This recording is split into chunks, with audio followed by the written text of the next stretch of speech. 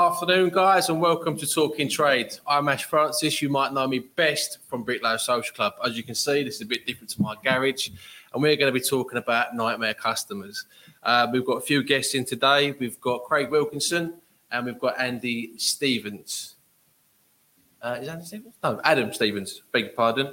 And I want to get your comments in, and we are going to be giving away a hoodie, one of these bad boys. So, Craig, tell me about yourself. Thank you for having me on, Ash. Yeah. Craig, I'm a carpenter and joiner by trade. Yeah. Been in game for 28 years. Built, grew and successfully sold a construction company. Yeah. So now I'm retired. I'm a retired joiner. How old, sorry? How old? 51 this week. But I retired 10 years ago. So there you go, Chippies. You sell the business, retire at 51, and you can look as good as he does.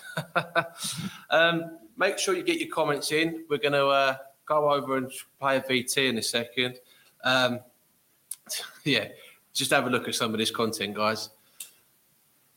I was working in the Lake District.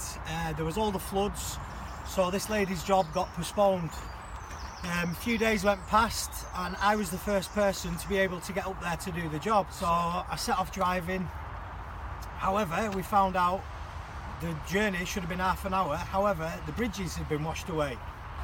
She just wouldn't have it. She was being a nightmare.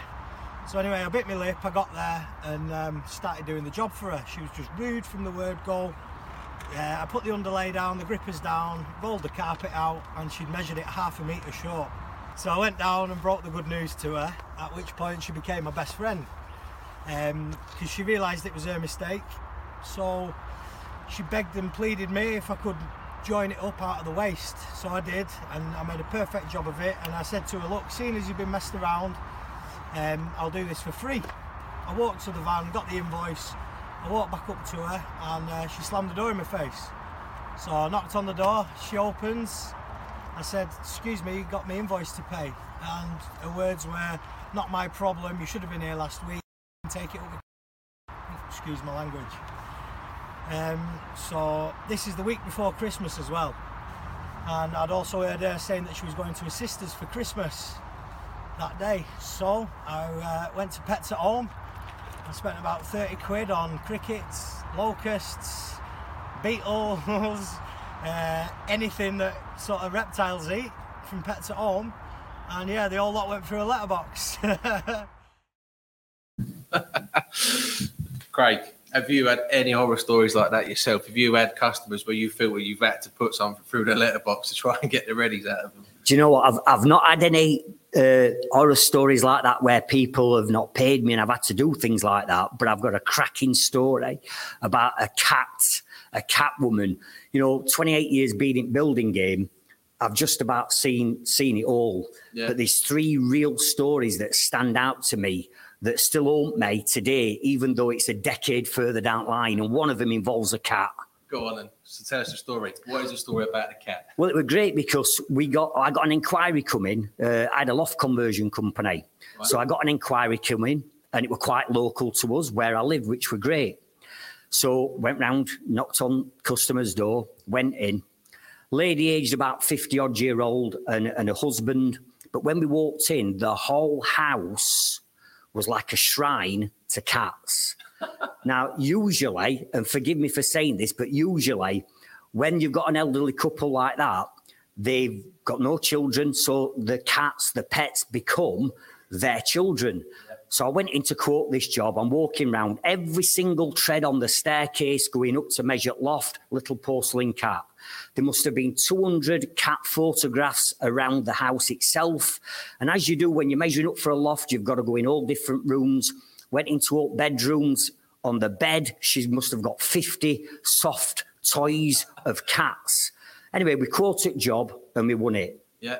We started the job, and on day 2, she came downstairs with some cat earmuffs on, saying to us, you've got to calm down with the noise. My cats don't like it. She got 5 cats. Right. What she also said was, you can't let the cats out. Now, bearing in mind, we're doing a loft conversion, right? It's an 8-week job. We're taking the roof off the house. Cats climb into lofts. And she said that we couldn't lose the cats. She actually took her cats out on the garden with a lead and all the litter and everything, all the mess they did in the kitchen. Anyway, we're a couple of days into this job, and obviously, as you can imagine, plumber's draining heating system down to get rid of boiler, opens back door, all 5 cats run out. So all the cats have gone. She's running around garden screaming, crying her eyes out, babies have gone, babies have gone. Me and all my lads are stood there going, she's crazy, this woman. Anyway, long and short of it all, she had us out with cat litter, cat food on the drive, shouting, Poppy, Poppy. 10 builders running up and down the street, checking cat litter and food, trying to get her cats back. Now, luckily, one of our lads had brought a boxer dog in his van. Right. The cats ended up coming back onto a few cats came back onto a drive, so we just let Boxer Dog out. Boxer Dog came out, bammed it on drive, eventually got the cats back in. But now the problem is she won't let us make any noise. We couldn't open any windows and any doors. So how do you do a loft conversion on a house where the woman's absolutely nuts? Absolutely nuts. You can't at all. I mean, the only time that what I can think about right now, talking about having a crazy client, so to speak, would be I got offered out. Every time I went round there in the morning, she would come down in a dressing gown, she'd have no clothes on underneath, and she'd be offering me a cup of coffee, and she'd be like, morning, are you all right? And I'd be like, yeah, I'm all right. And then she'd be like, oh, can you just come upstairs? And I'd be like, I can't, I've got to get on down here. And it just got really awkward. And it got to a stage where I kind of had to say, look, I can't work around here no more. I'd love to, but I can't. The money was great, but yeah, it was a tough one for me. So we're gonna go over to Adam Stevens. Here we go. We've got some comments. A bloke said he'd done a load of work at my 84-year-old mum's house, so I sent my builder hubby round. The work hadn't been done, and he stuck the cash back through a letterbox. Oh, it's kind of him. So. What would you do? I mean, so she's gone round there to I don't know, it's gone. The work's not been done, been paid, and then if it turns out he's not done the work and he's put the money back through the letterbox. Well, that's obviously a builder that's got a bit of integrity in it, because most people would just pocketed money and run. Yeah, yeah. I mean, I don't know how integral some builders are. I mean, a lot of them, not a lot of them. I mean, a lot of you guys out there, we're all honest working men, but there are many cowboys out there that will take the money and they do run. So that doesn't come down to Nightmare customers. That's Nightmare builders. So next one. Hi guys, you're all looking great. Cheers, Bettina. Very kind of you. Have we got another comment down there? Hello from Melbourne, Australia. Still in lockdown. Over 200 days. Let's chuck that in there. I'd rather be in Melbourne, Australia, I'll tell you that. Yeah, it's a bit cold up there. Where we are, Birmingham. You've come down from Sheffield and I've come over from Manningtree. Yeah, it's cold. It's cold around here. So we've got Adam. Adam, come on now. Adam. Yeah, I'm here. How you doing, mate? You good? Thanks for having me. No, you're all right. Thanks for having me. It's my first time. Yeah, all good, mate. So. Yeah. Bad.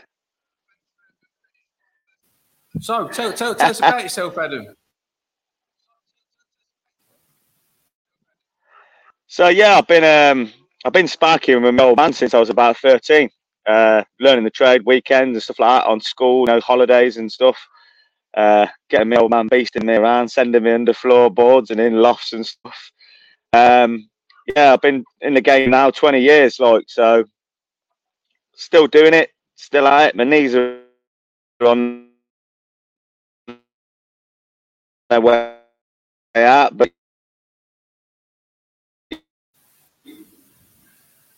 looks like we haven't got Adam there. It's bad signal. So look, what we're going to do is we'll look at the next VT. I want to say to you now, guys, put your seatbelts on for this, because this is naughty. I've got a saw in my hand, bruv. What? I'm trying to work over here. What's the problem, so mate? am I. I'm trying to fucking work indoors. I'm sick of all.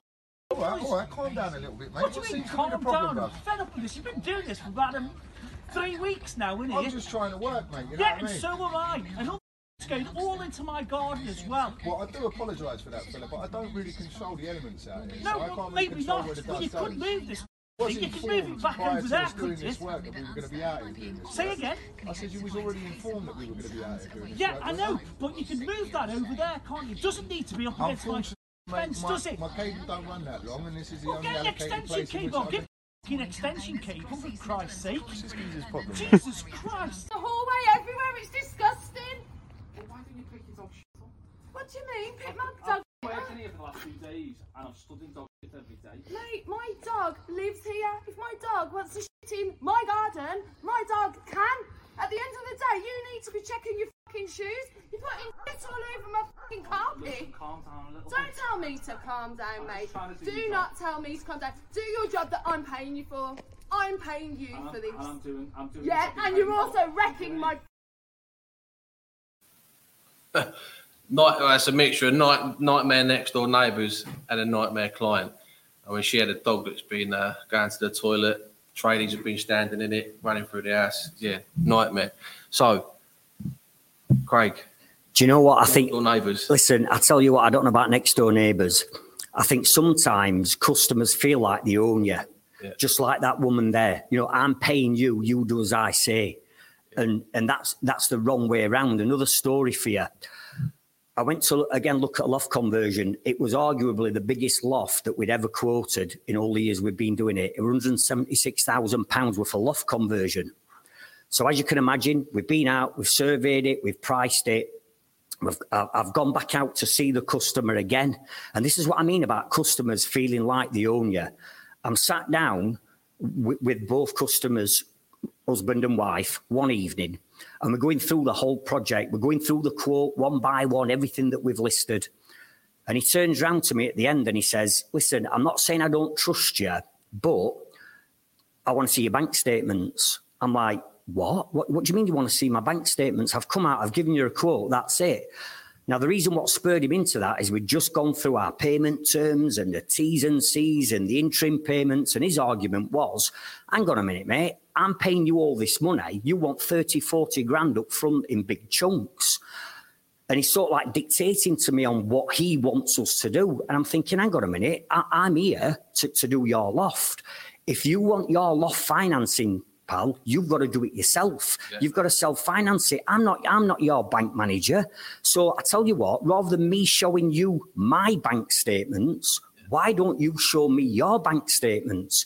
Because how do I know that halfway through this job, you've not got the money to pay me? If you want your job financing, pal, you do it yourself. I'm not your bank manager.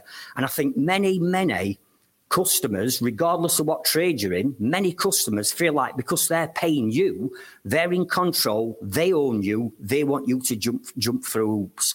And I'm sorry, but that's not how we work anymore. No, and have you ever been in any situations where you've had customers not paying you? And how have you dealt with them?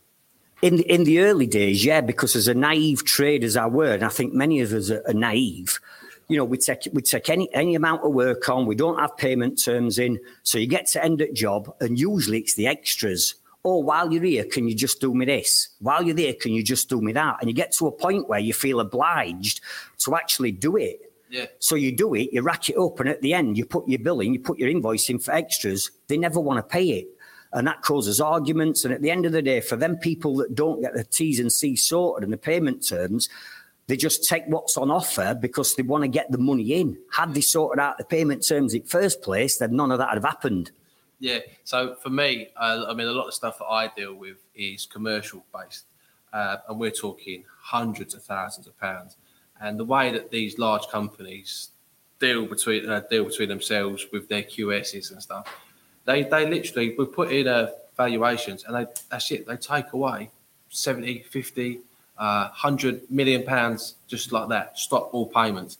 And for me, that's like a nightmare client because you do a job, you really work hard, you get a job, you follow the program, you knock it out, and then you find out that we're not getting paid for it. Even if it's not your money, it's your company's money. It's horrendous. Yeah. So nightmare customers. You know what? I think a lot of the time, you know, nightmare customers, how do you identify a nightmare customer? Because for me, there's two types. There's the ones where you go out and you know from day one that they're just going to cause you grief because they're asking every question, they're demanding this, they're demanding that right from day one. And then there's those where you start the job and then the nightmare customers unfold. Yeah, so it's knowing them nightmare customers when you walk through the door. Have we got any more comments down there to have a read? Walked off a job this morning, walked into a house and I've been decorating and the guy has been filling finished walls last night with a torch. I lost the plot. We've all been there, we've done that. Yeah, you ever picked up some work after someone else has been there? Yeah, absolutely. And I'd say that leads on to a great story. My wife's from Glasgow, right? So about 10 years ago, we were going up to Glasgow to see her family, to spend Christmas with her. Now, back in them days, I got my phone and I got a work phone, but I always took the work phone with me. Christmas Day morning in Glasgow at my mother-in-law's, kids are just unwrapping the presents, phone rings, and it were a customer that we're doing a job for. Now, we didn't even do the plumbing. She wanted to get her own plumbing and heating engineering to do the ensuite. So we said, yeah, fair enough, go and do it. Christmas Day morning, she's ringing me saying that the soil stack had come undone behind the back of the steels and she got all the soil and all the water, piss and crap coming through a bedroom ceiling actually on Christmas Day. The thing was, it wasn't even any of our team. It weren't our lads. It were her. It were her own plumbing and heating engineer that had been in and done plumbing. So it's got nothing to do with us. But, you can imagine Christmas Day morning, nightmare. All coming through your ceiling. Yeah, Christmas Day, nightmares. Guys, if you've just joined us now, hoodies. Yeah, we're going to give away a hoodie to one of you guys. If you drop a comment in, we're going to read it out. And we'll read out the winner at the end when we've finished. We're going to go into another VT now. Oh, comments. Oh, sorry. I remember a bit of an odd customer when I was a joiner. He used to shave while sat talking to me. Odd customers having a shave. Yeah, well, listen, customers are a law to themselves, aren't they? We've been into customers' houses before. In the morning we get there at 7:30. We let ourselves in, and we go up into the bedrooms, and you hear all sorts going off behind closed doors. Yeah, I mean, it's just even turning up at a job and the geezer comes out and he's in his boxes with his mug of tea and he's just walking around willy-nilly. It's like, mate, put some clothes on. I've got to work with you, yeah? So we're going to try and go back to Adam now, if we get through to him. He's probably walked half a mile down the road. Hello, Adam, you all right? Oh, yeah, mate. Yeah, sorry about that. I got cut off. Is he there? Yeah. All right, mate. Yeah, mate. So we didn't quite catch you. So just introduce yourself. I'm here. Yeah, mate. You introduce yourself to us and we'll have a conversation.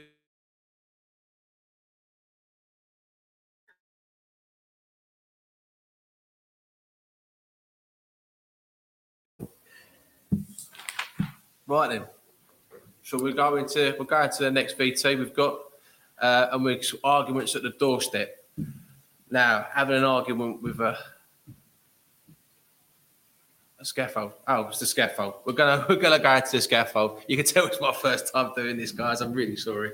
There you go. You haven't paid the money, mate. You know you haven't paid. I paid you money. I paid you money. My missus called me and told me you'd done this. I was like, are you joking? I'm such a pushback. For this. Listen, mate, all you have to do is pay that Have invoice. you guys got better things to do? Well, we have, mate, yeah, but unfortunately, we've got to come and do this for like you. No scratches on it, mate. Mate, you better take this off. She's got to go get the kids. Well, you better hurry up and pay them, mate. Mate, I paid you. You haven't paid. I paid you. Have you even checked your I account? have triple checked the account, mate. It's not in there. We've been back and forwards for the last 3 weeks over this. Listen, regardless, you're trespassing. You're trespassing. You shouldn't have this equipment on my land. Go ring the police then, mate. Go ring the police. Oh, well, all right. Telling me to ring the police on you. Alright, fine. Alright. 450. That's the one, mate. This is just ridiculous. I don't even know how you've got time. We haven't, mate. I don't know how you've got time. That's the sad thing about it. We haven't got time to mess around with people like you, mate. I'm sick to death of people Right, not paying. get it done. Thanks, You've got mate. the money now.